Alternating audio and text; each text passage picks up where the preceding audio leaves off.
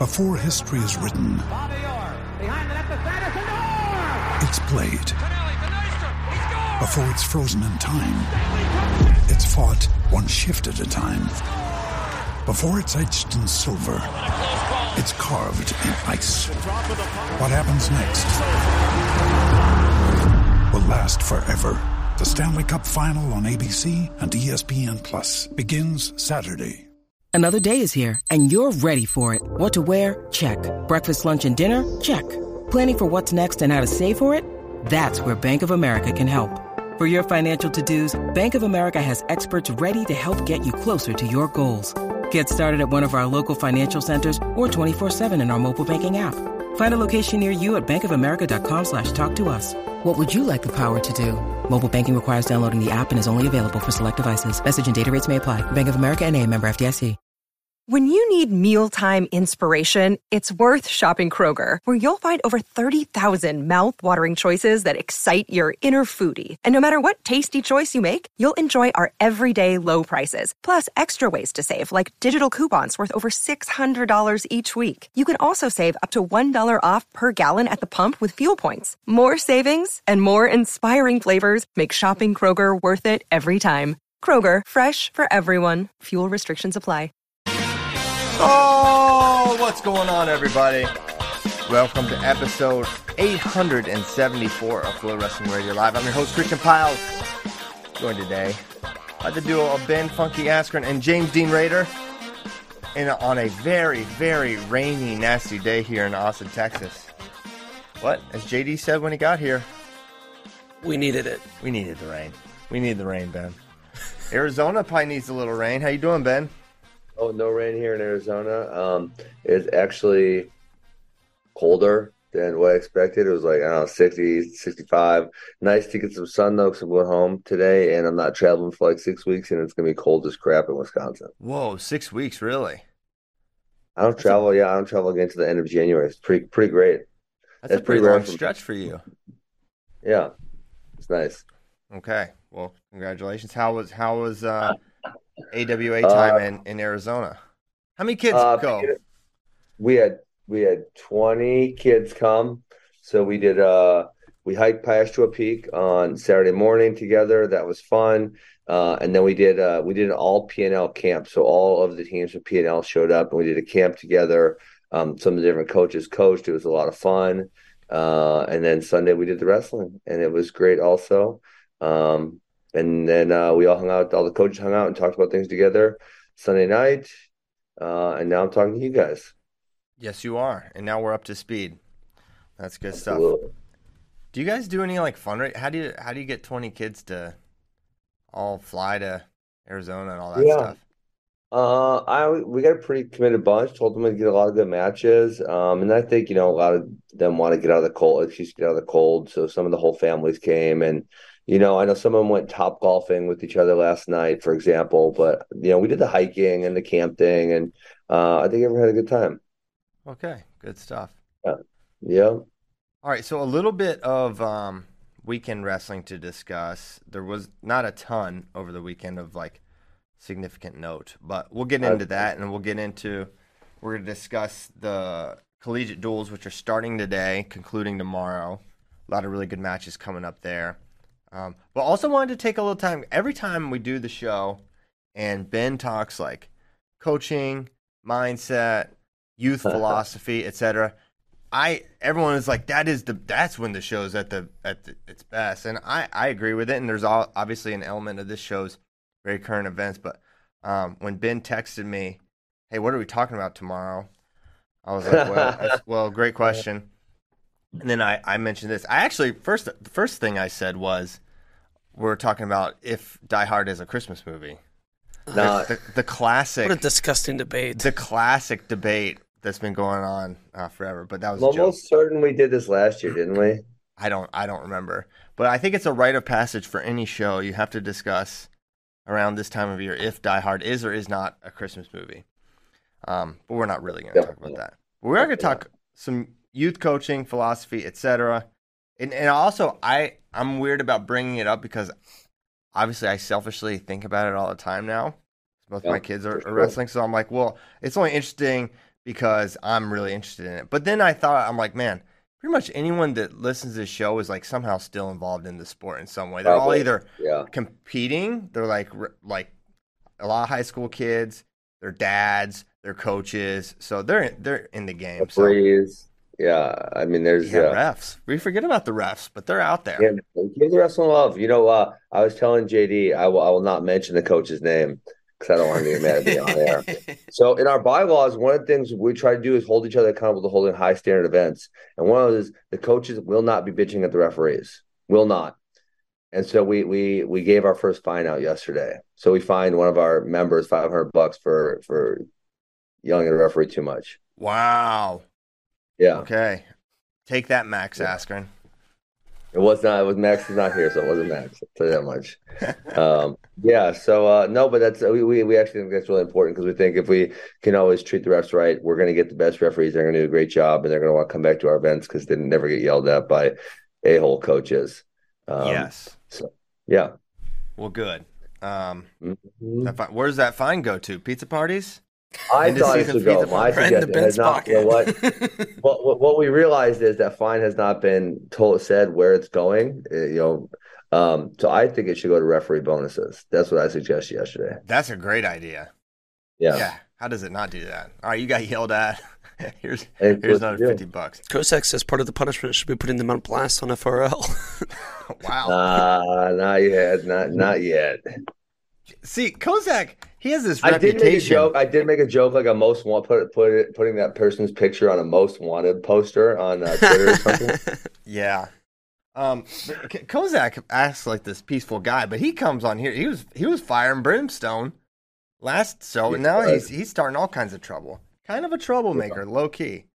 I got to get on Facebook and make sure he's not, That's hilarious. Spreading more insanity. So, okay, here's some of the things that happened over the weekend. Virginia Tech wrestled Stanford. That was one of the more interesting duels. And then Nebraska wrestled South Dakota State. Caleb Henson. That was a good one.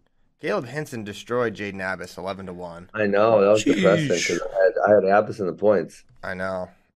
And I sided with you were the only one that had Henson. The Hokie. So that paid off big for me. But really beyond that, the only other notable thing was Mackay only won by a point. And apparently he kind of does that sometimes. He does that. He does do that, but also Tech Twitter tweeted something about like gutted it out or injury or something like that. They took injury at some point. So I don't know. And unfortunately, I never will because the Pac-12 network. Oh my gosh! It hates uploading wrestling. Yeah, I got on the Pac-12. I was like, let me try to watch this, and then they have it. All right, sort by your sport and the school. So I said Stanford wrestling, and all it was Stanford basketball. And I said, this is a quality app here. So yeah, I don't know how that went. I don't know how the Abbas Henson match went necessarily, but I know it happened. I know the final score was all Caleb Henson. Yeah. No, the positive for Stanford, or a big positive for Stanford this weekend would be in Valencia when Reno Tournament champions. Pretty insane, especially considering he's not number one in your rankings. What number is he? I don't know if he's even that close to number one. Good question. Who? Aiden Valencia. Aiden Valencia. Let me look. I'll pull it up. Because he just beat Rayvon Foley. He beat like 4 Division I dudes to win Reno. We have so many high school rankings. Hold on. So many. Here we go. 22, 23. I get 10. Number 10? That's crazy, right? The number 10 high school kid is taking out college dudes. That's how deep high school is right now. Man, I think Rayvon Foley may be ranked higher nationally than he is in high school.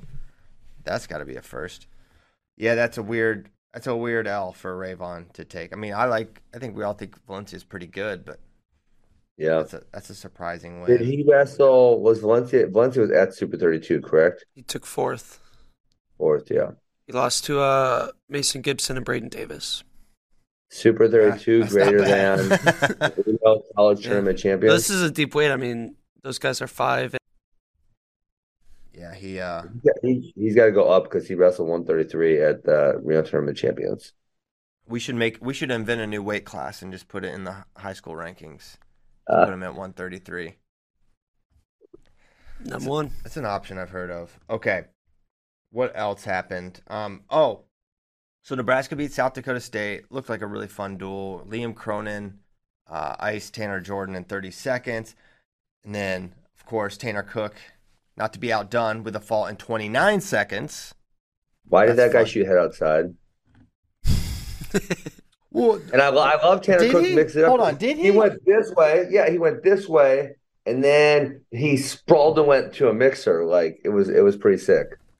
I'm almost there. I watched it quickly while walking through. No, I'll rewatch it and be wrong, but I thought you guys had a clip of it on your Twitter. Yeah, that was where I watched. I really thought he just sort of initiated it. All right, here I'm watching. No, the guy he did. He looked a duck. Yeah. No. Yes. Yeah, he hits a duck. What are you thinking? Like, you wrestling Cook, you better protect your neck. Yeah. For real. What are you doing? Why would you shoot that duck under? Yeah, and I think it's one of those things where maybe the muscle memory kicks in a little bit because, like, it feels so there, and you're just, like, forgetting, like, the tactical element that, like, there's a reason it's so easy for you to get in right now. It's because, like, all he wants you to do is fire there, and man, what a pin! Seriously, I like the one way the other way because as soon as you take that, Bubba Wilson takes his hips back, then boom goes the other way. Wicked. Yeah, he's a beast. So Cook gets the pin there. Beyond that, Hardy beats Clay Carlson. Carlson continues to be right there, but couldn't get over the hump there against Brock Hardy, who is. I mean, can we say the sentence Brock Hardy title contender? I think you have to at this point. Why was Brock Hardy not good last year? I'm trying to remember. Well, he did do a 2-year. He was LDS behind mission. Chad Red last year. I feel like we were excited for him to come out, and then he didn't. Maybe that was 2 years ago. We were excited for him to come out at 149. That was it. And then Ridge went up. And he wasn't that good. Turned out to be a smart move, obviously. Actually, when you look back, there's only one bad loss, and it's a guy I like because he beat Blockus, then he lost to Murin and Yaya, and then he lost to Drew Scherenbach, he's a Wisconsin kid. You guys wouldn't really know him. I mean, he's kind of scrappy, but that's kind of a bad loss for him. Yeah, and that was, 2 seasons ago now. He was undefeated last year I guess I'm assuming it was a red shirt. One tournament. One tournament, the Missouri Valley Open, which I think you entered the freshman-sophomore division as a fifth-year senior. No, I refused to enter freshman-sophomore as a freshman. I refused. I hate the freshman-sophomore division. You do? Hell yeah. I came to scrap with these dudes. Let's go. That's me personally. I think it's probably appropriate for certain athletes. But me, I wanted to go mix it up. I didn't go to college to wrestle with other kids my age. There you go. So, yeah, now Brock Hardy. But to my question, is there any doubt that he's a title contender at this point? And not that Clay Carlson is like, but it's just another data point. Brock Hardy had shaded. Yeah, I mean, when you're top. Oh, my, you guys, I didn't even see this, what you guys did. What did we did? Put Bo Bartlett above him. Well, Bo Bartlett's didn't lose to Dylan Drogemuller. Bo Bartlett, number 4. Wow. I think he's being totally disrespected. What's Bo Bartlett? What's his best win this year? This year, Belton. Yeah, he hasn't faced a super. He also beat Malik Hines when Malik Hines was higher. Yep. Yeah. All right. Hopefully, we'll see him with some good matches this weekend, or not this weekend, today and tomorrow. So he could hit. 41's interesting because you could have Swiderski versus Bartlett, which is a big. I feel like it's a big measuring stick for both. Truly, I feel like we'll learn a lot about Bo in a match like that against a guy that's super offensive. I think we'll learn a lot about Casey. Can he open up someone who's as hard to score on as Bo Bartlett? I think there's no doubt that Casey Swiderski can probably win a title this year. It's something we've been talking about for a while, and they could hit. Yeah, Who else could those two? They have North Carolina and Central Michigan in their division play. So Lachlan McNeil. Yeah, he's turned out to maybe not be quite the Not what the I level thought. we thought he was going to be coming out. He was I'll very mention- high on the big board coming out. Man, He's still Guys, in this the is one of those- honorable mentions. What'd you say? this weight class is like you could see, like, yeah, when you say Brock Hardy's a title contender, you're right? But then it's like I can see some of these guys who are way far down there being competitive with him. Of course. Crazy. Well, So- and very literally, number 11 has beaten him this year. I think we're going to see, as the season progresses, more of these guys are going to get picked off and lose, and maybe someone will emerge, and be that guy. Maybe it's the top 3 that kind of hang around there. But I don't know. I feel like it's a vulnerable. There's just all those guys have a vulnerability, right? Like, Yes. Lirez can struggle on the mat at times. He's not automatic there. Basically, Matthews can leg attack. can't generate for sure. offense. Real had a hard time. He couldn't take down a true freshman, so generating scores there is going to be a challenge. Similarly for Bo Bartlett, Brock Hardy, he may be too wild and crazy, right? He could be too much the other direction. But yeah, it's a great weight for entertainment value for sure. Yes. Okay. I One. forget So what wild. we're talking about 41. Okay, because How we did were talking get about the this duel. 41? What'd you say? How do we even get the 41? Because we talked about Brock Hardy beat Clay Carlson in the duel. And we're like, Brock Hardy title contender? Confirmed. Peyton Robb title contender continues to just have a great year. He beat Cale Swinson 7-2. Labriola beats Kate DeVos 4-0. Pinto over King 12-2. That's a nice win for Pinto, he's a beast, man. It's a good weight class, but I feel like he's someone towards the end of the year. It's going to be really scary. No, he has problems for whoever he wrestles. It's just he can also lose to guys he should not lose to. He's really strong, very good defensively. Tanner Sloan pretty much destroyed Silas Allred 12-0, and AJ Neville's took out Cale Davidson. The GOAT Nick Stimmett beat another GOAT, Andy Smith. And Oh my God. you hate to see The one true GOAT. the two legends someone had to lose, though, and it was Andy Smith. Which I'm being told it was elevation related, Ben, that loss. That's funny. Okay. How about we know we didn't mention? You didn't mention who was the kid that Keegan kind of had the tough match with? from Connor Virginia Tech? Brady, yeah. Yes, went to overtime with Shane Griffith. Yeah, he has been I think for even Getting Virginia better. Tech, he's been a real surprise. Now he is losing the matches, but he's been good this year, and he was right there with. And when he was close with Harchla, I was like, well, they were teammates, so probably familiarity. But then he's close with Keegan and even took him down, and then goes to tiebreakers, not sudden victory, tiebreakers with Shane Griffith. The Hokies may really have something there at 65, and maybe the weight change was big for Connor because he'd been at 57. But either way, he's at the very least, Connor's going to be a tough out for the Hokies at 165. But that's I mean the other thing there though is that is a freaking deep weight. It's gonna be harder to climb some rungs there than some other weight classes. 100%, very deep weight. Okay, and that was I want to say pretty much it on the Not a lot. on the collegiate side. But now, when there's a reason for that, a lot of the relevant teams are wrestling today and tomorrow. Let's go through that. Kozak's got a great preview that totally lays out the structure for this event, which can be sort of confusing, but he breaks it down and it's actually pretty simple for these collegiate duels. So for today, we'll get into it. So I'll just read the duels that are going to happen, then we can get into maybe the matchups. Or do you have it right there? If you want to do it, why don't you go ahead? So you got two pools, red pool and blue pool. In those pools, there are divisions, and the winner of said divisions, 1 versus 1, the champion will wrestle the champion. The pools do not cross, but the divisions will. So red pool day 1, UNI versus Lockhaven, Ohio State versus Lockhaven, then Ohio State versus UNI. the winner of that will wrestle the winner of Lehigh versus Cal Poly, NC State versus Cal Poly, NC State versus Lehigh to claim your Red Pool champion. And also third and fifth place matches. Then the Blue Pool starts off with Iowa State versus Oregon State, Cornell versus Oregon State, Cornell versus Iowa State. The other division in the Blue Pool.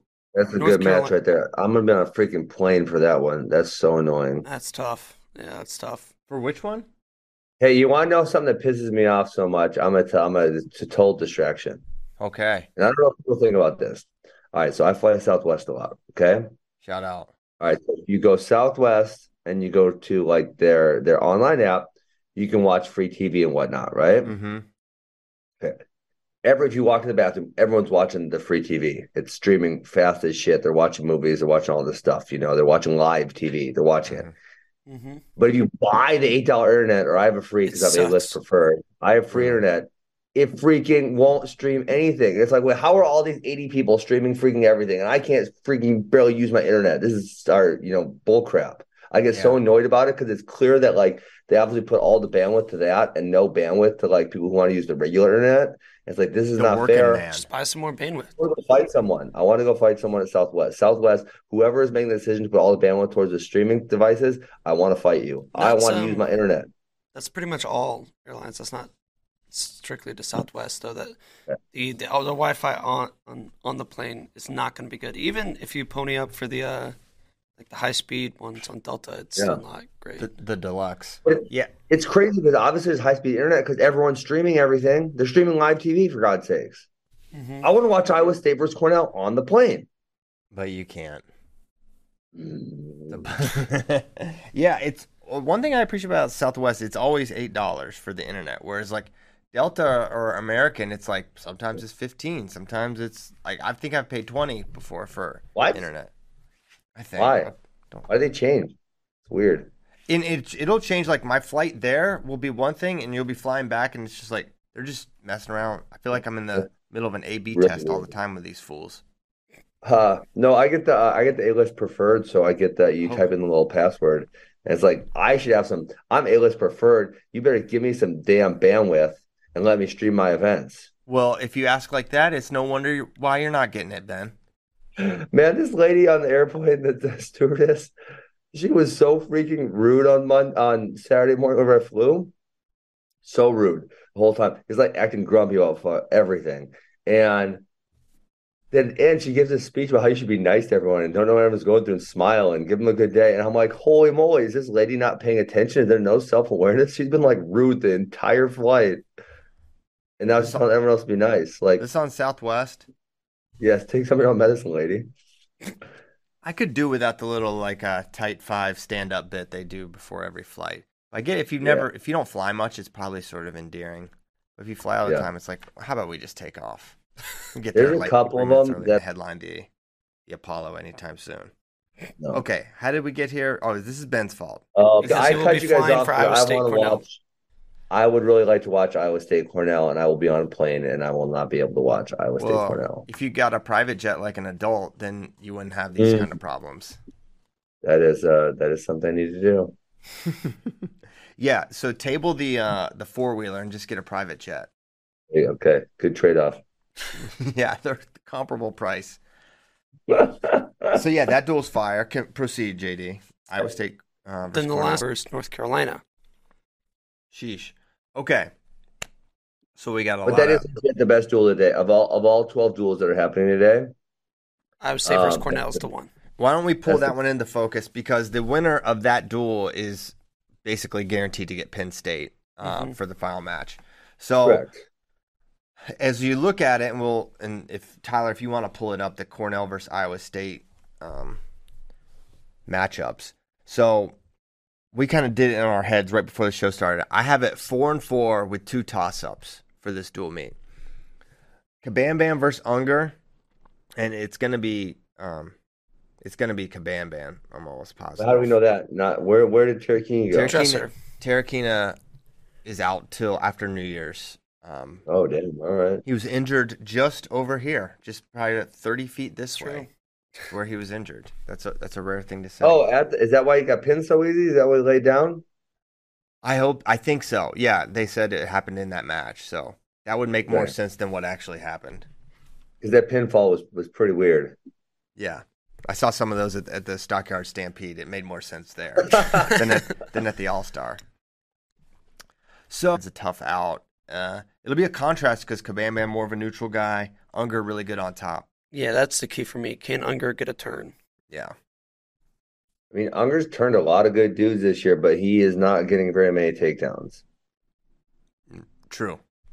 So Yeah. that's a big match. 33, Adasoa versus Arujao.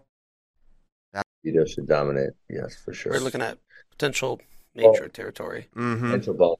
That's And that somewhere bo- Adasayev needs to slow him down and not give up a major decision for the team. Yeah. You got to avoid the bunches with Vito because he'll attack and put you on your back, and he'll get a 4-point move or 6-point move. You can just limit it to just takedowns. Vito's not really a guy that's like gonna break you down and like get a turn against an elite guy, but he'll put you on your back for sure. Okay. See, Tanner, I don't know. Tanner Jack says if Iowa State ruins the Vito RBY matchup, it would be a tragedy. Oh, yeah. Okay, so Because I'm kind of more excited about Iowa State, Penn State. It's a lot of fun also because there's some really cool matches in there. Yes. Who would you rather see? Okay, just from an entertainment standpoint, Iowa State, Penn State, or Cornell, Penn State? You know Iowa my State. answer. My answer is Iowa State. Well, okay, but you get Vito RBY and you get Yanni and Van Ness. That's two fun ones. That is two fun ones. I would rather see Pinheiro versus Van Ness than Yanni versus Van Ness. Really? Really? Because Who else do you really want to see? You want to see Bastida versus Dean? That's fun. I want to see I want to see Bartlett versus Swiderski. Ooh, that's fun too. Okay. That's the duel. Ones. That's the duel I want to see personally. Yeah. So who knows if we're gonna get it, Tanner? I'm like, I think it's a win-win personally. Either way it goes. You know who the real winner is? The fans. That's right. Wow. Okay, 41. Don't sleep on this Swiderski Cornella match. I think this could be a fun one. Cornella is really tough. Swiderski's likely better, but I think it's gonna be a Could competitive be classic match. trap match. Is it a trap match? If he's looking ahead. Did you ever get trap matched, Ben? Well, I only lost to two people, so I don't think so. Isn't he obnoxious? You know, I just try to You teed him up. I try to make him. I'm trying to make him. Humanize this guy. You know, make him feel relatable. And then he drops. I only lost to two guys. So, okay, fine. Yeah, you want to hear I probably told you before. I have a good stat. You want to know my good stat? Yes. Excluding my redshirt year, 8 years of high school and college competition, I was never in the Wrestlebacks. That's pretty good. Oh yeah, I don't know what those are like. See, you know what? Championships are won on the backside, and that's probably why you couldn't lead Missouri to a title. Third place is one. Third place is one on the backside. Third place. Just ask Minnesota. Yeah, exactly. Okay, Pinheiro versus Yanni. Holy cow. This is happening, and Ben's going to be on a plane. And we're just going to be watching. Watch it. It's really preposterous. What time does this all start? Somebody's going to be watching starts at 11 Eastern. Live Fox Yeah, News or 1 live hour. CNN News. I can't watch Yanni versus freaking Pinheiro. I know. It's a The Iowa tragedy. State Cornell one will be at 2 p.m. Central Time. I know. I'm aware. I don't land until 3:45. Oof, man. You need to buy. You're also faster going to plans. miss Parker versus Caleb Romero. Yeah. Because UNI versus Ohio State is. He's not that into it. Parker's going to beat him. I mean, it's going to be competitive because it's really hard to score on Caleb Romero, but Parker's going to win by. Well, I got him covering the spread. What was it, 2.5 or 1.5? 1.5. Okay. Covering. Okay. Pinheiro versus Yanni. We talked about it a little the last show. Is there anything else to mention about this one? What gonna be a lot percentage of fun. chance are you giving Pinheiro? 5. That's That it. low. Wow. I'll go a little higher. I'll say like say 15%. Roughly 1 in 6. I'll go 10. I'll split the difference. What's the difference? All right. Yeah. 10 seems like so little, but then you say if they wrestled 10 matches, could Pinheiro get 1? Yeah. And that's kind of like, yeah, that sounds maybe about right. Possible. Definitely possible. Yeah. It would have been much lower, except obviously Yanni just lost. Man, speaking of Pinheiro, I listened to his interview coming into the collegiate duels, and Dresser kind of like has joked about like how confident he is. He says it in like every interview now. This dude is literally so confident, Ben. It made Really? me think of, oh my gosh, yeah. He's like, but I think in a very healthy way. He's like, Nice. because then he was getting questions about his confidence. He's like, I don't know. Ever since I was a kid, like even when I would lose a match in like 10 minutes, I'd be like, man, I should beat that guy, or I can beat that guy, or I shouldn't lose to him, or whatever. Yeah. He does like have, and he just feels like, yeah, I think he's probably. You should listen to it, Ben, because I know you talk a lot about like that kind of mentality and confidence, but and what an advantage that can be. But he certainly is as confident as Coach Dresser says he is. Interesting. I would be curious then to see did he address how much better his cardio has gotten? He like refers to it. He hasn't said like he hasn't spoken about it specifically, but he talked about his training partners. He's like, man, I got guys that can attack one side. I got guys that can attack another side. I got guys that'll beat on my head for a whole practice and get me really tired and make me wrestle hard. And because they asked about his training partner, so he referred to it, but not so specifically. Yeah. Yeah, it'd be interesting to hear what his process was getting through that, because obviously it was like the biggest of issues. Like he would fall over and stop competing in matches no less than 9 months ago, and now he wrestled a hard 9-minute match with Max Murin and it was fine, right? I mean, that's a huge switch.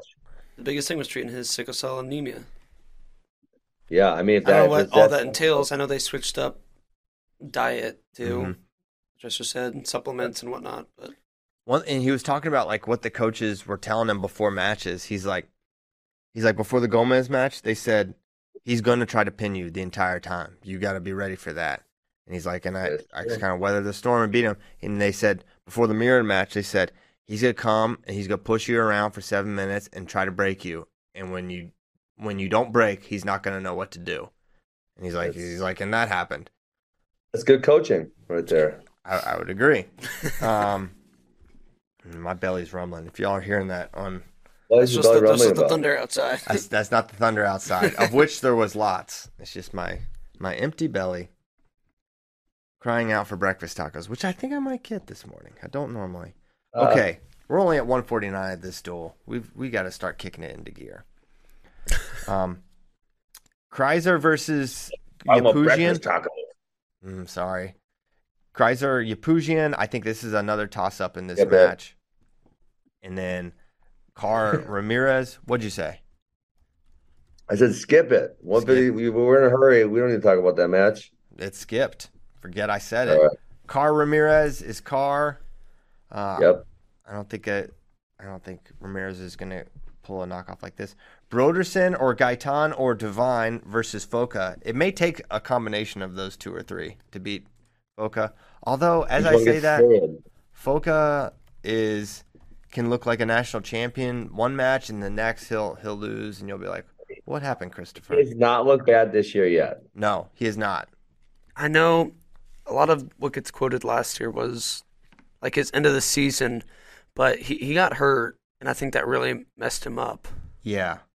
At the end of last year. Yeah, that certainly would not help. So here's to a fully healthy and maximized Chris Foca, because he's a lot of fun. Coleman versus Jonathan Lowe. I like Coleman here, but Lowe has his positions where he's really tough and challenging from top, but I don't think they'll work against him. Bastida Cardenas. Are we giving young Jacob a shot here? No. No shot. Says Ben It'll be Askren. competitive, but Bastida's going to win for sure. Yeah. Wow. Okay. Write that on your bulletin board, Jacob. Sam Skyler versus Luis Fernandez. There's a number 9 Skyler, number 15 Fernandez, but to me this is another Wait. toss-up. Skyler's that high? Really? Yeah. Well, Kozak did it. He doesn't really lose to guys he shouldn't. I'm looking up his record now. WrestleStat. He has 5 matches. He beat the Campbell. He beat the Campbell kid who's scrappy. He beat Hilger, and he lost to Cassiopeia. Those are his 5 matches. That are the most important ones. Yeah. I guess because the win over Hilger is why. Yeah. Mm-hmm. Hilger, he took a weird loss at the beginning of this year, didn't he? No, his only loss. So he has 6 matches. His loss is the Skyler, and his win is the Fernandez, and he doesn't really have any other good win. Ben Golden of Penn, who's ranked on WrestleStat number 39, is his third win, high rank win. Indeed. Man. Okay. So who wins this duel? Fernandez. I feel like Fernandez. Yeah, who won it? Given the picks we made. Anyone write him down? I'm willing the Cyclones to victory. Yeah, this could be all about the grit from JD. Okay, let me just look through. So we picked. We said kind of toss it at 25. I will pick Iowa State. 33 Cornell, 41. We'll go Iowa State. That's a good match though. 49. I'll go Cornell. 57. Probably Cornell. 65 Iowa State. 3-3. 74 Cornell. 84 Iowa State. 4-4 Iowa State. And then I got 5-5. That's mine. I got 5-5, and I think Cornell bonus edge. So I think Vito could get it. Don't count out John Diakomahalis. I know that may sound like insanity. You may need like a car. Now, Carr can't be discounted for bonus either, because not that he's the biggest bonus guy, but he can. And Ramirez sometimes will just, give it up. Not give up, but like he can be scored on. He got pinned by Peyton Hall this year, I'm pretty sure. So I think that's where I kind of lean Cornell, but I don't know. It's gonna come down to the last couple of matches for sure. Yeah, I would say, and for me, I would say it comes down. I have toss up, but 25 is in the balance. 41 competitive. 49 you lean Yanni, but it's kind of competitive. 57's not really obvious one way or the other. I think 97's competitive and heavyweight's competitive. So you got a lot of matches that can go kind of either way, which is what makes it a really good duel. Yeah, it's going to be a really good duel. And even Unger, like, if there's a vulnerability, become a major. Because if you got a guy with, it's all about how the matchups. Yeah. Okay. What's Penn State's day looking like? Not very hard, actually. Central Michigan and North Carolina. Not too rich. North Carolina just lost to freaking App State. So, I mean. Yeah. Yeah. I wonder if they'll throw in Haynes at 57 or if it's going to be Bear Claw, because North Carolina's got O'Connor. Lout actually, I think he's really tough, and he lost to the App State kid who I didn't really know at 74. What other good matches are there? Well, I mean, 57 is not great. Sherman versus Van Ness. That's a good test for Shane Van Ness, for sure. McNeil, Bartlett could be something, but Bartlett's an obvious favorite at this point. Wait, they were teammates. Yeah, Wyoming Seminary. So probably some familiarity there. Let's see. Yeah, I don't know. Not a ton there. What about Central Michigan? No, they got Johnny. They got Johnny Lovett. Lovett. And they had Van Ness beat him. Yeah, but that was Black Knight. He got. It was a good match. It was a good match for sure. But I don't think there's much else in that one. Yeah. I mean, the other good one, I think UNI, Ohio State has some really fun matches. And then I think Lehigh and North Carolina State has some really fun matches also. Let's look at UNI, Ohio State. 41, Happel, I think 33, Biscaglia, Mendez is fun.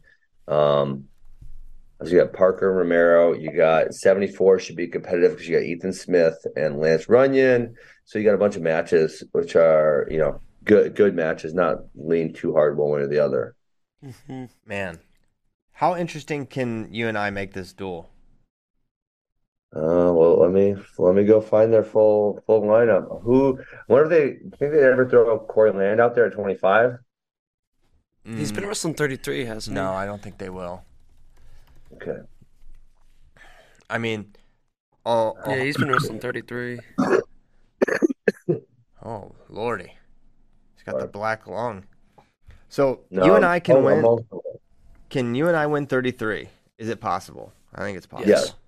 Okay, they can win 41. I don't think they can That, win. they're the favorite at 41. Yeah, they're favorite. Can they win 57? Well, 49, Real Buddha's got to keep it close. 57. They could. eh, It's unlikely, Possible. but Holschlag's not bad. Yant's tough. Karchel's not having a great year. If you're looking for something. Man, 84, you and I's favored. Heavyweight, you and I already won this year. Mm-hmm. So they're at 4 where they're somewhat favored. You could maybe argue Mendez is the favorite. Who I think this is okay. I don't have any inside information, but this is what I think they could do. Who's really tough for them that has not wrestled and he is a true freshman, so they could pull him out is Wyatt Volker. They could pull him out at 97. You think? I mean, why wouldn't you? You have the 5 matches for him. Why wouldn't you pull him out? Yeah, maybe. Maybe that's what they do. I'm trying to find why does his wrestling stats not coming up? What the hell? He's 12-0 so far this year. I was gonna say I think he's won a few open tournaments. But yeah, he hasn't really wrestled anybody. Dang, this would be a good time to use him. They got to use him right now for sure. Make him. Call Schwab. Yeah. Say it's time. Oh, yeah, it's time. Pull his ass out. Let's go. Yeah, this is a winnable match for you and I. There's no doubt about it. And Malik is not impervious. It can happen. Yeah. That's Not impenetrable. Yeah. Okay. dang it all. Freaking I don't know what WrestleStats doing. WrestleStats not treating me well right now. Okay. Speaking of, you log in. All right, keep going. I'm distracted. I'm gonna get the Wyatt Volker to see if he's beating anyone good. Is what I'm gonna do. Okie doke. How's that? So that's that match. That's All right, probably let's the see. second best duel of today, I would say. Volker has not beaten anyone that's that good, but he is undefeated and he's got a couple tech falls, couple pins, couple majors. I mean, he has a really good year. I would use him for tonight for sure if I'm Northern Iowa. Yes. Lehigh, Yeah. yeah. Use him. Significant upgrade on your other guy, in my opinion. Agreed. Mm-hmm. Lehigh versus North Carolina State also today. I think just kind of matchup wise, it's not great for Lehigh, but we will get fun matches at 57, 97. Humphreys versus Scott. That's a good one. And at 97, it'll be Beard versus Trumbull. That's a good one too. Okay. And then so then we have that 97 mix up that we talked about with Truex, Beard, Trumbull all in the same pool. Mm-hmm. So that should be fun to see how that plays out. All right. So that's today, and then tomorrow there'll be a lot more wrestling. We'll have a watch party. Yep, starting at 5 p.m. Central Time for just the championship, the 2 championship duels. What about 2 p.m.? You're not doing an Iowa State watch party, JD? You're kicked off the. I know. I'll be watching. I'll be partying, just with my friends here in Austin. Yeah. Not virtually. It's Christmas season, so some of the parties are just more personal in nature, Ben. Hope you understand. All right, Ben, let's talk a little wrestling coaching, philosophy, mindset, whatever's what are some of the things you've been thinking about or doing, or what's been kind of top of your mind? I know you're always reading and learning and stuff like that. What's been Oh man, Well, the most recent book I just read again, I have some certain kids read it, and then I kind of like talk about it while I'm reading it, and I have read it before. The Rise of Superman. Have you guys read that? No. So good. Well, you want to hear my deep thoughts or what? Yeah. Okay, well, the Rise of Superman is all about the extreme sports athletes who find the flow state, and they find it more frequently than people in other sports for a multitude of reasons. But the deep thought I had was one of the things is the activity needs to be intrinsic versus extrinsic, right? And so when you think of intrinsic versus extrinsic, you usually think like, does the kid want to go to practice, or is the parent making them go to practice? Do they want to make the weight, or is the coach making them make the weight? That type of thing, right? Yeah. That's So kind of like intrinsic, it's within them. They want to do it. Extrinsic, Correct. it's just like the outside pressure is sort of getting them to do it. yes. And so, usually you think about like a kid who is he driven and he wants to win, for himself, by himself type thing, as intrinsic, and the parents pushing, and the extrinsic usually wears out, or, obviously in when you get older in life, it could be you're doing it for a monetary reward, or you're doing it because you want to get a girlfriend or something like that, versus because you want to do the thing. But what I was thinking about is certain kids, I've kind of a little bit had this thought, but I hadn't thought it in this light, is like they want to win in practice. But winning in itself is intrinsic versus extrinsic, right? Mm-hmm. And so like I've talked to certain athletes, a handful of them, about like, dude, I wrestle because I just like wrestling and I just want to see what happens. I don't even need to win or lose. Like I just like to wrestle, And so like when they're getting too caught up in practice about just that, like not even stop thinking about winning. Just like wrestle to wrestle and see what happens, and understand the positions more and deeper, and have an enjoyment of what you're doing. And then so when this book kind of reiterated that point, because so it's like if someone's surfing, right? There's surfers brought up in this book because it's extreme sport. It's like they're not thinking about winning or losing on the wave. They're not in a competition. They're just thinking, can I ride the wave or not? Or how do I ride this wave? Or can I go jump? Can I ride that mountain when they're skiing, right? Stuff like that. And so I was thinking about that a lot for certain kids, is like, if you build practice into too much of a competition, then it's almost always extrinsic, because you're saying like, well, I have to win this practice to make it fun for me, or for make it worthwhile, versus like just enjoying. Like I'm speaking for myself right now, and I know this is for other people. I literally just really enjoy wrestling, and I do it because I enjoy it. And that's probably one of the reasons I spent so much free time in the wrestling room, and why I got so good at it, because lots of days I wasn't really concerned about winning or losing. I just wanted to wrestle. So how have you kind of changed how you've thought about practice as you've run it, knowing that or thinking about that? No, it's more for specific athletes, probably, who, like, there's certain ones who have more trouble with that concept than other people. So not for everyone, because I think we already kind of run it like that. Like, say when we spar, it's actually kind of counterproductive for them to try to win, because that means then they're going back to the positions they like to do more, or they're better at, versus focusing on the positions that I want them to focus on to get better at. So, I think as a practice structure, we've kind of already talked about that, but there's just certain individuals who are so stuck on the winning or losing, and so like, to get them out of that mindset and think about just doing the activity. The activity is wrestling, right? We don't have to think about winning. We can think about winning and losing. We don't have to. We probably should sometimes, but not every single time. So when you're in a highly competitive room with highly competitive athletes, you're doing live goes. Guys get mad when they lose. There's, you've seen it in college rooms. I'm sure you see it in your practice room. Mm-hmm. Are you addressing that? Are you like, hey, how does that conversation go? You think a kid is too focused on winning in practice? This is a newer thought, right? This intrinsic, extrinsic, specifically in regarding winning it and losing in practice.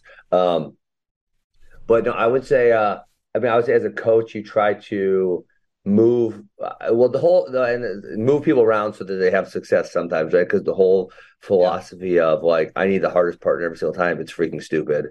It's not productive.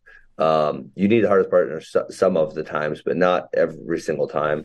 So So I think we've already done a good job of that. I mean, most of our practices when we have live goes, it's not like you're going with a singular person. You're going to go with different people every single time, and certain days, if I want a specific thing to happen, I might, say no, you with him, you with him, you with him, and might switch it up a little more. Then, and some days I'll just let them choose. Of course. Gotcha. What do you think? I like that. I mean, it sounds good. You also have the good fortune, the earned fortune, I guess you should say, of having a big room with a lot of partners where you can like mix and match like that, which is. Well, that's one of the things that, I mean, Max and I always I don't want to say we laugh about it, but it's like, we just can't figure out, other people can't figure it out when they're all these other coaches are whining about burnout, or coaches wanting to quit, or kids wanting to quit. And it's like, if you just make them love wrestling, they're not going to quit. And that's not saying we've never had anyone quit. We have people quit, but it's actually rare. Like, when I have a few kids right now who are seniors who were kind of good, at wrestling, it's like, freak, why aren't they wrestling? And it's a rarity. It's like, it doesn't really happen a lot. Like, it's pretty unique. Like, it's right now I have two or three that are seniors that aren't wrestling, who just kind of got burnt out for that. It's not, a lot of programs have a lot of drop off. And I'm not talking about since last year. I'm talking about since like sixth grade, right? Mm-hmm. Most of the kids who are with us in sixth grade are still with us, and they're still wrestling and they're still really liking it. There's not a lot of kids who were with us in sixth grade and now they're not wrestling as, say, seniors in high school. So what is it that you're doing that you would think differentiates you? Is it less competition? Is it the way you structure practice, the way you communicate? What do you think is the single? Like I'm being investigated now. Yeah, well, you would do the same to if I were Cael Sanderson, you'd be pressing Cael me. Sanderson, that son of a gun, Cael Sanderson. He will not answer any questions. Like, the other day he started texting me something. He's asking my opinion, so I give him my opinion, and I'm like, "Well, what's your opinion?" And his ass wouldn't give it to me. I'm like, wait, this is bull. Like, this is bull crap. Like, why? You text me, you ask me my opinion on something, and now I'm asking you back and you won't give it to me? This is crap. So, okay, because I'm not going to be like him, and I'm going to give everyone my opinion. I think it's because we genuinely like wrestling. We really like the sport, not just for the winning and losing, but we like wrestling. And that's definitely shown to everybody. And then I think it would be because we really do care about the kids, and we have a lot of good coaches that care about the kids. And it's not just like, you need to be good for my team. It's like, no, I care about you, and I care about you, and I want what's best for you, and I want you to be good, and these type of things. So I think that's probably a huge part of it. And then through that security, they really develop a love for the sport also. What's a typical practice structure like for you guys, like in season? Well, obviously we don't have the high school kids in season, right? So youth, we don't do a ton of live with youth. We really never do, which I mean, that's probably a big discrepancy from a lot of rooms, because with youth kids, the easiest thing is to say, hey, just go wrestle. Because those little pain in the asses, they always just say, when do we go live? When do we go live? Constantly. You're in a youth room, right? You hear it probably. Dude, some kid. So annoying. There's this one kid who just literally will be like, he'll tell the coach, hey, it's 7:00. Because that's normally around the time we're going live. Coach will be like, thanks. We don't always go live at 7:00, but they think they've got to be wrestling live. Yeah. So, yeah, I mean, we don't do wrestling. It. That's my thing though. It's like, okay. What? Because wrestling is fun, and the actual competition of wrestling is really, really fun. And so the way to do that is either you're doing situational, live, or just straight live. So how do you maintain that love while having really limited live wrestling? Because I disagree, because at least at a younger age, I think that's kind of an older person's thought. The way you're thinking about it is like an older person. It's not like a 10-year-old's thought or an 11-year-old's thought, right? Mm-hmm. I have it. Alex is 10. I think she's pretty mature, and she actually likes wrestling, and she used to, she wants to compete, and I won't let her compete as much as she wants to, because when she wins a trophy, she's like, "Can I go next weekend?" I'm like, "No, you can't." I want her to really keep wanting it, Mm-hmm. So as a 10-year-old, yeah, she's like, nah. I mean, she hasn't live wrestled more than probably, I don't know, 5 minutes ever, I would guess. So I think that thought of hey, let's just, say I'm going with Sinclair. Some days we might just shake hands and wrestle for 30 minutes, right? She's not doing that at 10 ever, never, ever. So, I don't really, because really especially middle school level, they're not very good just kind of across the board. And so there's going to be huge skill discrepancy. So one dude's going to be getting killed and the other dude's going to be doing the killing. I'm told there's national champions. What? There's middle school national champions, so it's shenanigans. I hate it. they're the number one in the nation. Okay, they all still stink. If we're looking on the spectrum of wrestling. But yeah, so I mean, one dude getting killed, and that I really do think this is a large part of why a lot of programs lose their numbers is because they do too much live. And at middle school level, like I said, there's the skill discrepancy. It's not like it catches up at least to a base skill level faster, where even a good kid can kind of be semi-competitive with a really good kid. Where middle school, it's not like that. If one kid's like kind of good and the other kid's good for middle school, he's gonna get pinned like 74 times.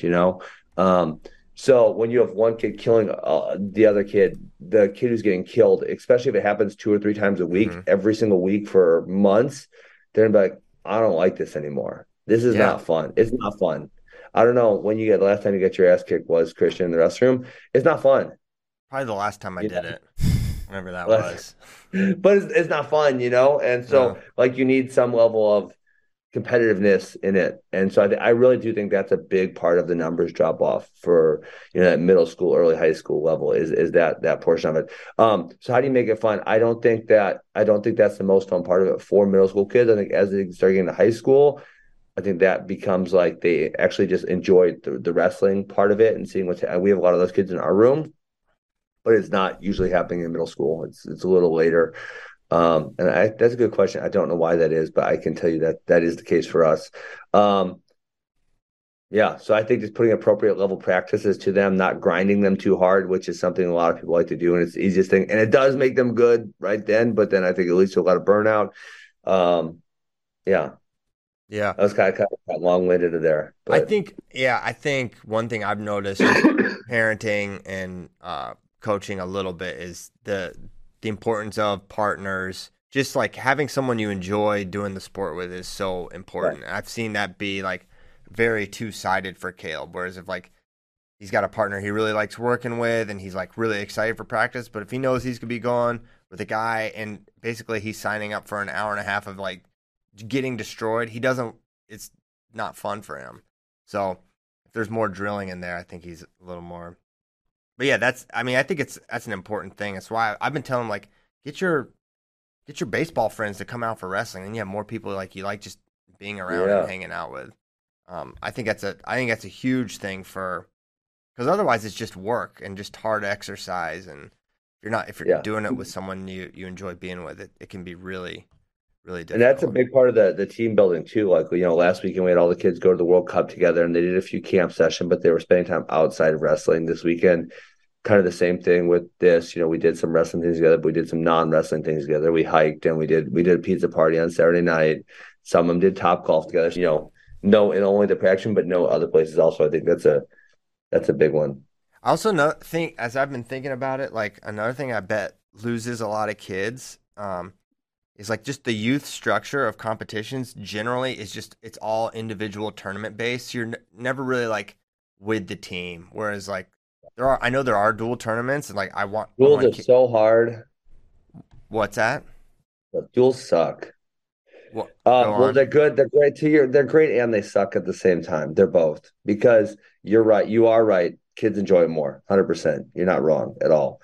But it sucks in the fact of like sometimes you have like for our club 3 really good guys at one weight, and then another weight maybe not someone who's not so great, right? So if you go to a really high level tournament, it's not like you can wrestle all 3 of them dudes at one. You know what I'm saying? Like, so 2 of the really good kids are sitting on the bench or not going with the team, and then there's a kid who's maybe not quite at that level, and it's like you want to develop him, but if you're going to a really good dual tournament now, maybe he goes 1-7, right? And it kind of sucks for him.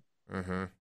You know what I'm saying? 2 guys who should be getting that level matches aren't getting that level matches. Or, for us, we never have any big guys, or it's pretty rare, at least in middle school, because a lot of them do so many other sports. We just don't get that level of commitment. Even in high school, I mean, in the fall duels, we barely ever have heavyweights. We're always forfeiting heavyweight because they're all playing football. Okay.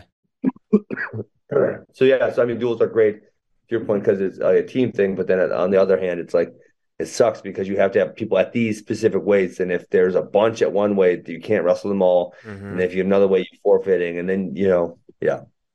So you prefer individual tournaments more, or what? I do, yeah. But I'm no, no. I see what you're saying. I fully see what you're saying about it being more fun to be duels, but then there's obviously a big negative side to that also. Yeah, you could just be getting beaten down for 2 straight days. Whereas, at least if it's an individual tournament, you theoretically should only lose twice. Although you could end up in one of these round robin jobbers and just go 0-4 or 0-5, which is less fun. The one is when every team, every tournament thinks they need to do bigger round robins. So they're like, we have a 4-man robin, we have a 5-man round robin, 6-man round robin, 7-man. It's like, dude, round robin. Why do they need to keep going up? This is preposterous. Because man, one kid goes 0-5. That his day sucks. Like getting your ass kicked 5 times. That's no good. Yeah, for sure. Yeah. Okay. Mm-hmm. What else want to talk about? While we're talking about that, I discovered no Hartsla in the probables. And no John Lowe. So Marcus Coleman getting bonus and Iowa State winning this duel. Well, that dub. And then they're beating Penn State and winning. Then I guess Hepner's still been pretty good. I mean, Hepner can still beat Yant for sure. They can't use him. He's redshirting. He's not a true freshman. They would have to burn his shirt. Dang it. That's a stupid rule. They should let any red shirt wrestle a couple times. Absolutely. It doesn't make sense. Yes. Doesn't make sense. It's like that's annoying. Ugh. Because it's still solving the same problem. Well, so a couple of the problems that the redshirt thing, 5 usages solves is like, one, you're giving experience to someone who wouldn't otherwise get it, wrestling in the duels. You're keeping them connected to the team. But 2, it's like you're making it so your team is not as punished by an injury, and you're getting more guys that are able to be utilized. I think it's just a win across the board. Hey, Kozak says no Mendez either. Yeah. Oh, boy. Buzakis in at 133. Is it time to... Are we a little nervous about young Jesse? And no Patty. No Patty or Jesse. Hey, what's wrong with Ohio State that beat up? Yeah, I don't know. Not good. So now I'm wondering I don't know if they're going to beat Northern Iowa anymore. Well, I don't... Yeah, I for sure don't know that. It's Clay Reeves, Gavin Brown, and Isaac Wilcox listed at both 57 and 65. So they're losing. They're in trouble. I would say UNI's probably a favorite based on those lineups. Yeah. Dang. Once again, also, we've seen teams put out probables and then not follow them. I bet this is right, though. Yeah, because they got travel, so it's not their home. Mm-hmm. Yeah. I bet that's right. Someone says you are high for that take, JD. Are you high? No. For what cup. take? Be in the cup. Which take? Which take? You said Iowa State was going to beat Penn State. Sure, I'll stick by that. Give me the path. All right, they win 25. That's easy. Yeah. Yep. You're going to lose 33. Yep, you got to win 41, 49. You have to win 57. You're not winning 57. Kaiser's not good. Kaiser over the Indian Outlaw is not crazy. Indian Outlaw? What are you talking about? Friends call me Bear Claw. You don't listen to Tim McGraw, do you? All right, Carr wins. Yep, he could maybe get bonus. He could maybe get a major. Oh, stop. Stop? That's not even that crazy. What? Carr majoring Facundo's like a giant stretch? He almost did it to Kennedy. And then, obviously, you're going to lose 74 and 84. But then you win 97, and then you lose heavyweight. I guess I think I win 97. I wasn't. That's 5 and 5. Yeah. You're right. Okay, or no, that's you're right, Jay. If they win 57, that's 6 and 4. 6-4. Kale on the hot seat. Hey, can I bring up something? Larry Jensen just asked a good question. Can I say something? It is good. The youth coaching stuff. Yeah. And this is. I was actually just thinking about this last night because I had someone say to me something like, I'm going to bring this up to him when he's not happy later this season. Or is there something about the person's lack of work? Mm-hmm. And then when they get the subpar results because of the lack of work, they're going to shove it in their face, essentially, right? That's what you do. Yeah. And while it's true, while it totally may be true, And so I actually asked Larry's question because this is what made me think. So what's the plan with kids that think that they're so much better than they really are? They think they know the moves, but continue to get pummeled in tournaments. Okay, so deep down, those kids don't really think that, right? Because the results in wrestling are obvious, right? They're creating a facade with their behavior to mask some type of insecurities. But in wrestling, if you're getting your ass kicked, you're getting your ass kicked, and you know, like there's no faking it, right? You just know. And so the same thing with the kid that's not doing the work. The kid already knows. The kid already knows. If they say no, I'm fine, they're lying. They are lying to you, right? And so I told you so's never work as a coach. They only backfire. That's it. They only backfire because what it does is it creates a larger barrier between you and the athlete, where the athlete is then more defensive and they're more prideful because they don't want you to tell them I told you so. And if you do, they want to tell you go F yourself. So obviously if that kid who's say not doing the work that's necessary, you need to figure out why are they not willing to do the work that's necessary. And maybe you know what? Maybe they don't want to be great wrestling. It's not for everybody, right? It's for some people, it's not for everybody. But if they do, if there are those kids who they want to be good at wrestling, but maybe they're not as consistent as they should be. Maybe they got some issues at home, right? Maybe there's something built up in their head that's keeping them from doing what they need to do, and maybe it's some friends, right? And so you need to be as a coach, you need to be the person that says, "What is the issue here? How can I help you solve the issue?" Right? I know there's issues because I know you want to be good, right? And if there's not, and if that person say they don't want to be good, so they're a high school athlete that wants to play 3 sports, they want to be a decent wrestler. Let them be a high school athlete that plays 3 sports and is a decent wrestler. That's fine. Whatever. That's what they want to do, right? Don't try to say, well, you didn't wrestle in the fall, so now you're not going to go to state. Like, well, they want to play freaking football. That's what they wanted to do. Yeah. Right. And then you shoving in their faces, making them not like you. It's not creating the result that you want. So I told you so's. It's very, very rare that they work. I don't want to say never, but it's pretty rare. So how do you well, maybe lesser so than that question, but when you observe kids, and I see this at the club, like you got a guy that's really good at defense, hard to take down in the live, and then they don't take any risks in their live, and then they don't get scored on, and they probably win the live go, and then they get to the tournament and they don't attack, and there's guys that can score on them, and then they're screwed. How do you approach that in the practice room? I think that's easy. So what a coach needs to make it feel like is you're my athlete, Christian. This is not me versus you. This is me and you moving the same direction, right? Yeah. And so there's that. Let's do that scenario. There's 2 really easy ways. Number 1, Christian, I freaking told you didn't shoot it all in practice. You dumb. That's why you lost. You suck. Okay, that's negative. And that's works. Me versus you. Yes. It doesn't work. It doesn't work. Got it. Okay. It creates animosity. Me and you don't like each other. You're less likely to listen to me. You're less likely to keep coming back to practice. Right? This is not good. This creates a lot of bad feelings. Okay, the other one is Christian's sad after he loses and he's been stubborn in practice. And obviously this is not a one-time thing. Sometimes it takes a lot of times. Christian, man, hey, did that feel good to lose? And you're saying, nah, it didn't feel good. I didn't like that. Hey, man, I'm trying to help you. You have to be able to have offense to beat these guys. You can't just have defense. We talked about this, but now we got to do it. We got to do it in practice, okay? Like, you don't want to lose. I know you don't want to lose. But in order to not lose, we have to have offense. So in practice, when I'm asking you to shoot, that's what I need. I don't need you to win in practice. I need you to learn how to shoot. I know when you shoot in practice, you're going to lose more because you're not as good at it as you are as your defense. But it has to be done, period. That's it, right? So let's go get this done. And now the kid feels like, okay, the coach got my back, right? He wants to see the best of me. And so now when I ask him that thing in practice, hey, you need to go shoot. We talked about this last Sunday when you were crying because you lost. We talked about the benefits of shooting. It's now you got to go do it. Well, Coach, one time you told me if I shoot another head inside single, you'll make me walk home. And then I had to walk home because I just like shooting single legs.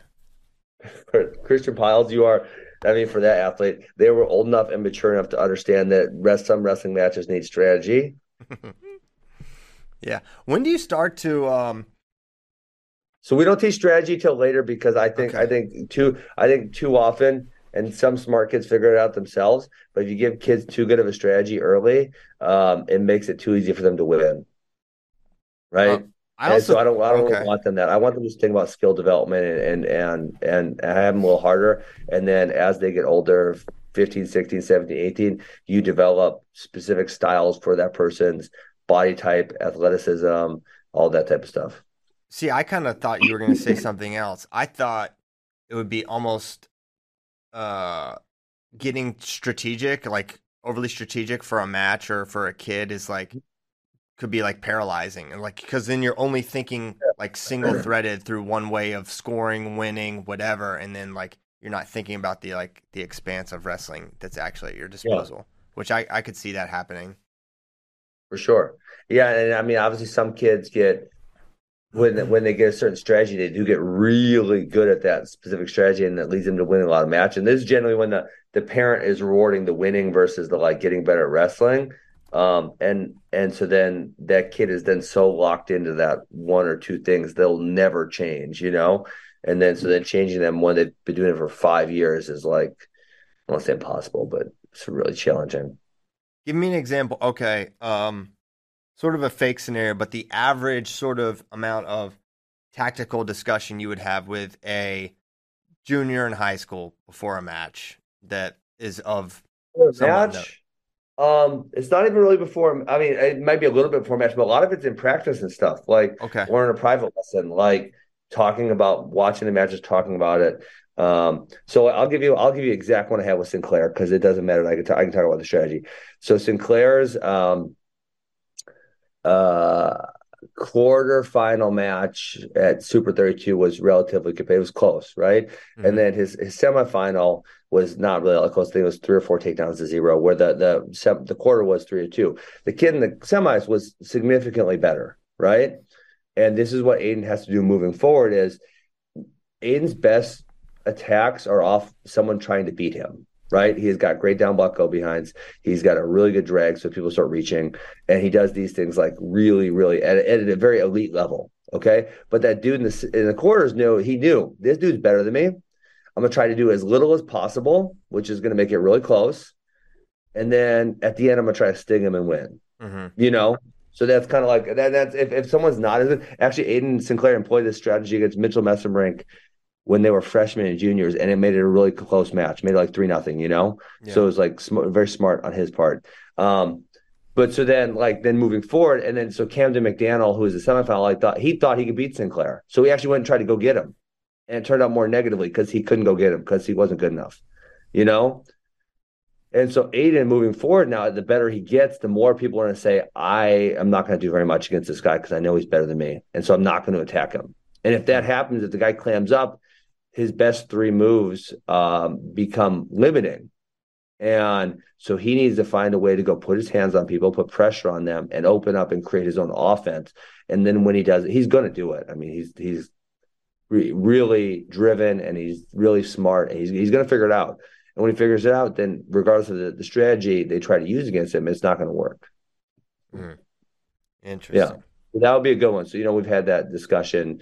But yeah, I mean, it's like that with certain people, you know, if Mitchell Messerbrink and I, we had a really good, because he thought he could win by shooting exclusively from the outside, you know, and that was really a big switch for him is, you know, you can use it. It's a great weapon, great tool. You got some explosives, but you have to be able to do other things also, you know? And so that's and then so that for him, it wasn't I told you so. He lost to Pinheiro and he lost to Ferrari and whoever else the hell he lost to at freaking Super 32. That was the moment where it clicked. It was like, Mitchell, I've been telling you for 3 months and you won't listen.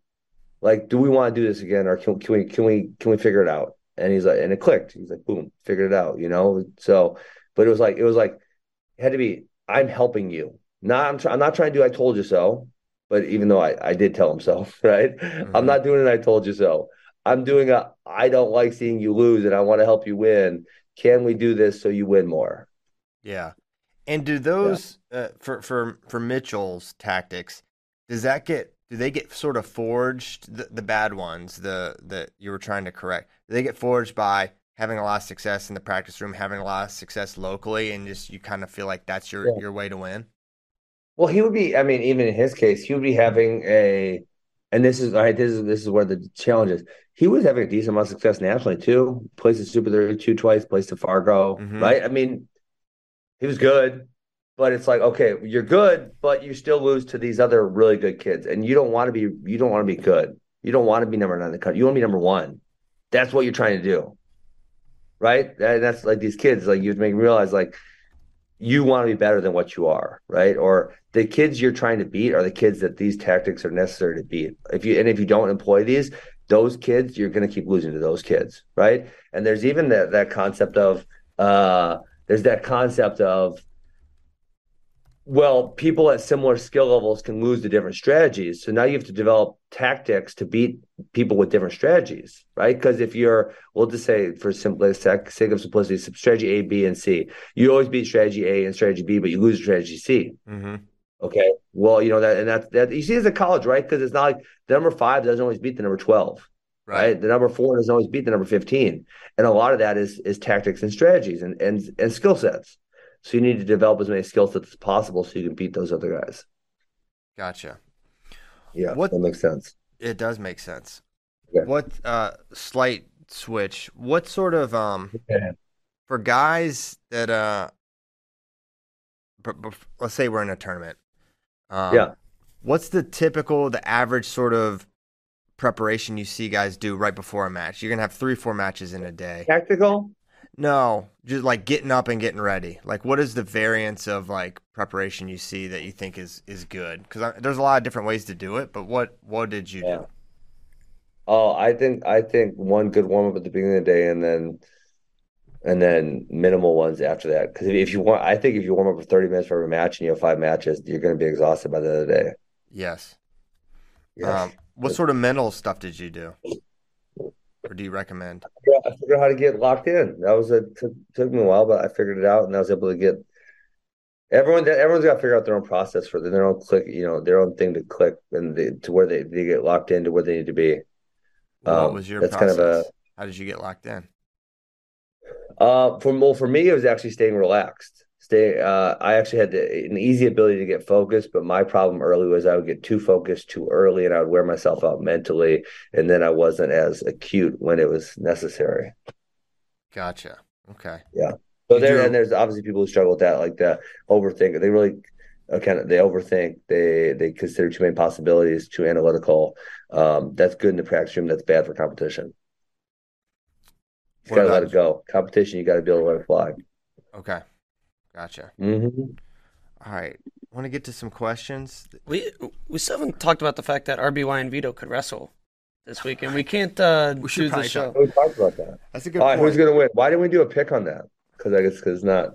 It's not guaranteed to happen. Didn't we do Iowa State, Penn State ones? We talked about it. We didn't Okay, we didn't do any pick'ems for that. Okay. But we have. Okay. Who has a better chance to beat Penn State? Iowa State or Cornell? Wait, hold on. I got a question. Can we do a few pick'ems on you can make Monday your pick right now. Or Tuesday morning? Like JD sends us like 3 to 5 picks or something like that.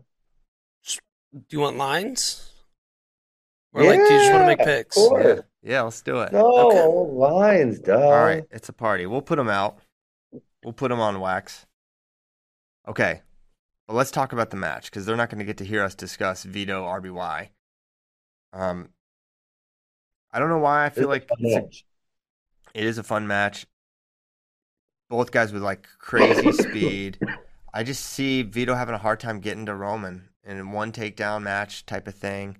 Maybe there's a ride, maybe not, but one counter re-attack for Roman is the difference in my opinion, but I don't know. You think it's 3-2? Probably. I don't think it's the shootout. No, I don't think it's a shootout either. I think say like versus a DeSanto, I think Vito is significantly craftier, and even in Dayton by a long shot from an offensive perspective, Vito is craftier and I think has a significantly better chance at taking RBY down because RBY does not get taken down a lot. It's pretty rare, right? Yes. I think Vito has a better chance than those guys because he's significantly more dynamic offensively. So how do you see the match materializing? I think it's most likely. I think it's most likely that RBY wins, like you said, a slow 3-2, something like that. But I think if I had to rate chances of other people beating him, I think I might put Vito at the top. I mean, like I obviously picked Dayton Fix before, but now after seeing that match, I can't pick Dayton to win again when it's Yeah. materialized the same exact way. I don't know. Yeah. I'm with you on that. It's I would tough never 'cause- pick DeSanto to beat RBY ever. Like I think it's like a 0% after seeing it that many times. Yeah. What do you think, JD?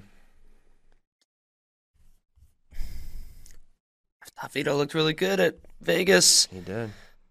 I kind of want to pick him, but our RBY is just too sound at this point. I just think To pick against him, it's like you need to see it yeah. first before you can pull trigger. Yes. That's the only true test that Roman could probably feel this weekend, right? Or this whatever. It's all the weekend until after New Year's, as I stated the last show.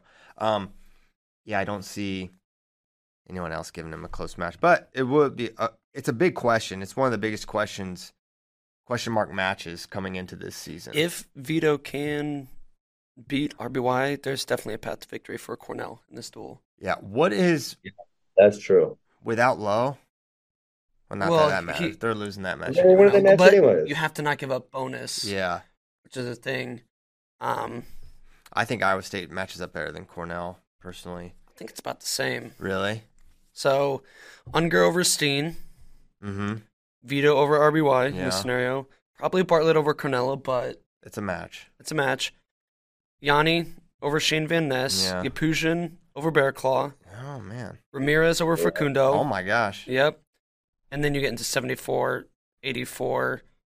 But then 97, Cardenas isn't beating Dean. Bastida could No. maybe beat him. They're And then- running 74 through heavyweight. Penn State is. That's going to be. Hey, basically- Foca Staraki was close to this tournament last year. It was. It was. Foca was winning 3-2. going into the third period. Yeah, it was a ride out, right? He had to ride him out the entire third. He rode him out and won and on won riding 3-2. time. And if he got an escape, it would have went to a sudden victory. And I think If we would have ride time, if he would have gotten escape prior to ride time, he would have won 3-2. yes, he could. He was. Remember, we talked a lot about that because we were like, dude, he was not even close to getting up. It was like Not even close. he was just squished. It is annoying though. It is annoying how Staraki can ride that well because, like in that, for example, that 2 minutes, there was nothing that even Resembled a turn simulated attempt. a turn, and he was not trying to turn him. Right? It was literally just a ride, and that's where if you're not advancing to a near fall, I feel like you should be called for stalling. I hate people who ride and don't even attempt to turn. It drives me That freaking literally crazy. won him the match, though. Like, he was I know working it did, but towards it's- winning the match. Let's get the rule book up. Caleb gets hit for stalling on top, so he's got hit for stalling so many times because he. It's unique for It is very. of his Well, age. I'm sort of surprised how much he's got called for. I don't know that I necessarily He's not stalling in his mind. He's working so hard, but he cannot. He has the hardest time breaking dudes down. So guys are getting up. He puts them back down. He's doing all the stuff. It looks very. But yeah, he's not getting any close to resembling a turn. So he's been hit for stalling in 2 tournaments. I think like 4 different times for just like not able to like progress on top. So. Yeah, very and actually, relatable. youth wrestling. I do wish they called stalling more on top because the discrepancy. People are way better on top than bottom generally. So bottom guys have a really hard time getting away. Yeah. So if you kind of give the bottom guy a little bit of benefit. All right, let's see. I'm looking at this. I got the rule book up. What page is stalling on? Oh my Injuries, gosh. timeouts, referees, and other You're personnel. really doing this? What do you think it's on? Where do you think it's at, guys? Don't they have a table of contents? Or maybe Command F. Command F stall. I just read you the table of contents. Command F. What's that? Command F. it's a search Okay, tool. stall. It's the best. Oh my Command- gosh, you guys are my heroes. Disqualification. Wow, you guys just changed my life. I didn't know how to do this ever. You didn't know about I've showed you this, Command Ben. F? I have showed you No, this. no one's ever So- shown me this, Christian. Wow. Thank you, Tyler. I hope everyone just heard that. Tyler, our producer, just said we show you this once a month. 1,000%. That was awesome. All right, I found it. Okay, let's go. Description of stalling: one or both wrestlers attempting to avoid wrestling action as an offensive or defensive strategy. Stalls. I sat in the corner for a double stall this weekend too. Stalling by backing up, stalling by wrestling on the edge, stalling by kicking out of bounds, stalling by fleeing, stalling by pushing or pulling, stalling, active wrestling. Let's see, dropping down to a leg. That one should be stalling. Waist and ankle ride, stalling. This is where it's like, wow, they have a lot of stalling definitions here. This is awesome. For both the stalling by dropping down to a lower leg and stalling by waist and ankle ride, you know what they should additionally have besides just a 5 count? I mean, if referees were bold enough to just call this, we wouldn't have to make a rule on it. But you should have a total time. Like, you got 30 seconds. You dropped the leg more than 30 seconds, you cannot do it. You touch the freaking leg again, stalling. That's it. You're done. Mm-hmm. You did 30 seconds of that shit. We don't want to see any more of it. You're done. You are done. Don't touch the leg. It's stalling. Waist and ankle ride. Listen, if you've been on a waist and ankle for 20 seconds in this period, you suck at riding. You should get called for stalling. Period. That would be awful. The college guys, they can handle the gruffness from my part. But seriously, like, the fact that it's just you can't do 5 seconds at one time, but you could do you could do 4 seconds 44 times. It's freaking preposterous. It's stalling. Yeah, it's stalling. Stalling by pulling is a rare one. You don't see that. Stall pushing, stall pulling. Just pulling a guy. Yeah. I don't even know what that could look like. Okay. Yeah, so it does not say, I am incorrect here because it does not say you must make an attempt to turn them. It says active wrestling. So I guess that leaves active wrestling is up for interpretation of what exactly that means. Yes, indeed. That's annoying. Okay. What percentage chance are you giving either Iowa State and or Cornell of winning over Penn State?